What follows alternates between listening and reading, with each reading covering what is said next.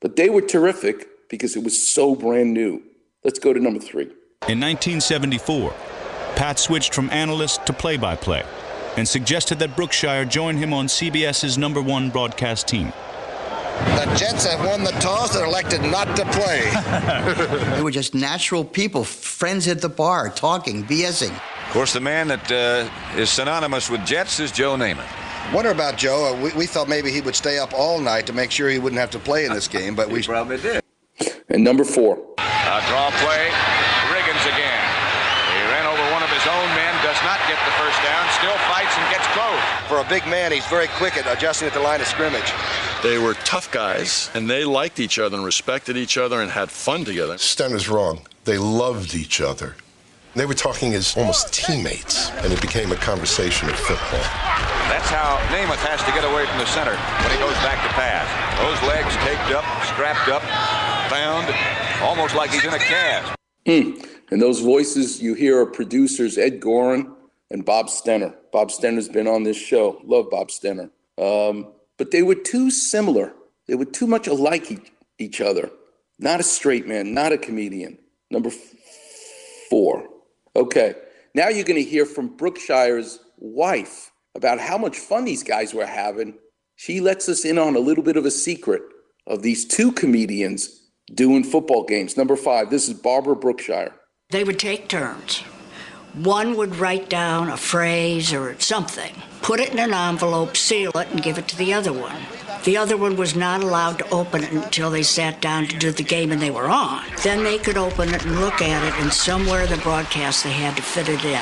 Any kid that collects rattlesnakes can't be all bad, right? 2, 1, take remote. Can get the equipment working if my assistant, Mr. Brookshire, can do that. Pat and Brookie's Theater of the Absurd included their pregame show appearances.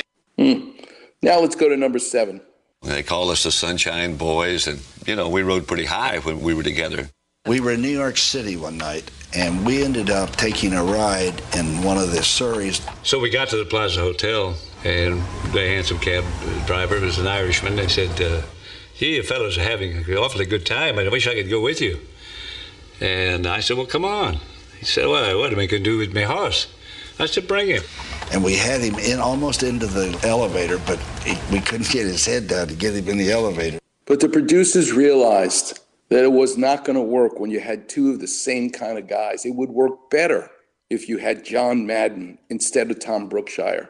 Similar to George Schlatter realizing having Dan Rowan and Dick Martin, 2 guys that were very different, the straight man and the comedian.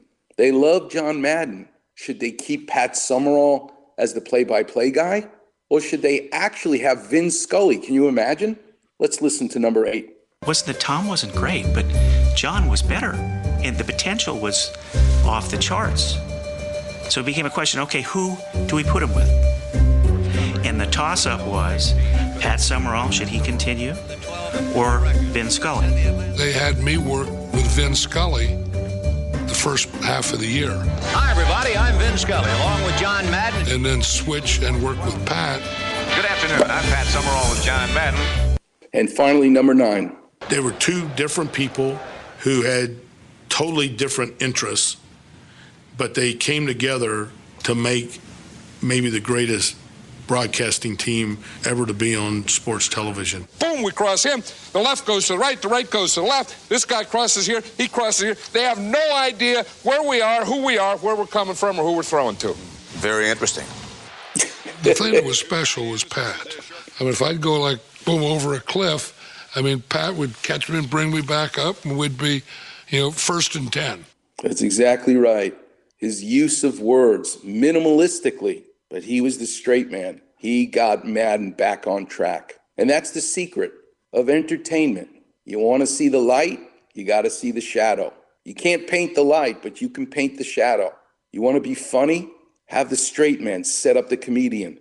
You want to have more depth in a football game? Have a play-by-play and then an analyst. In surgery, the same way with Dr. Curlin and Dr. Job.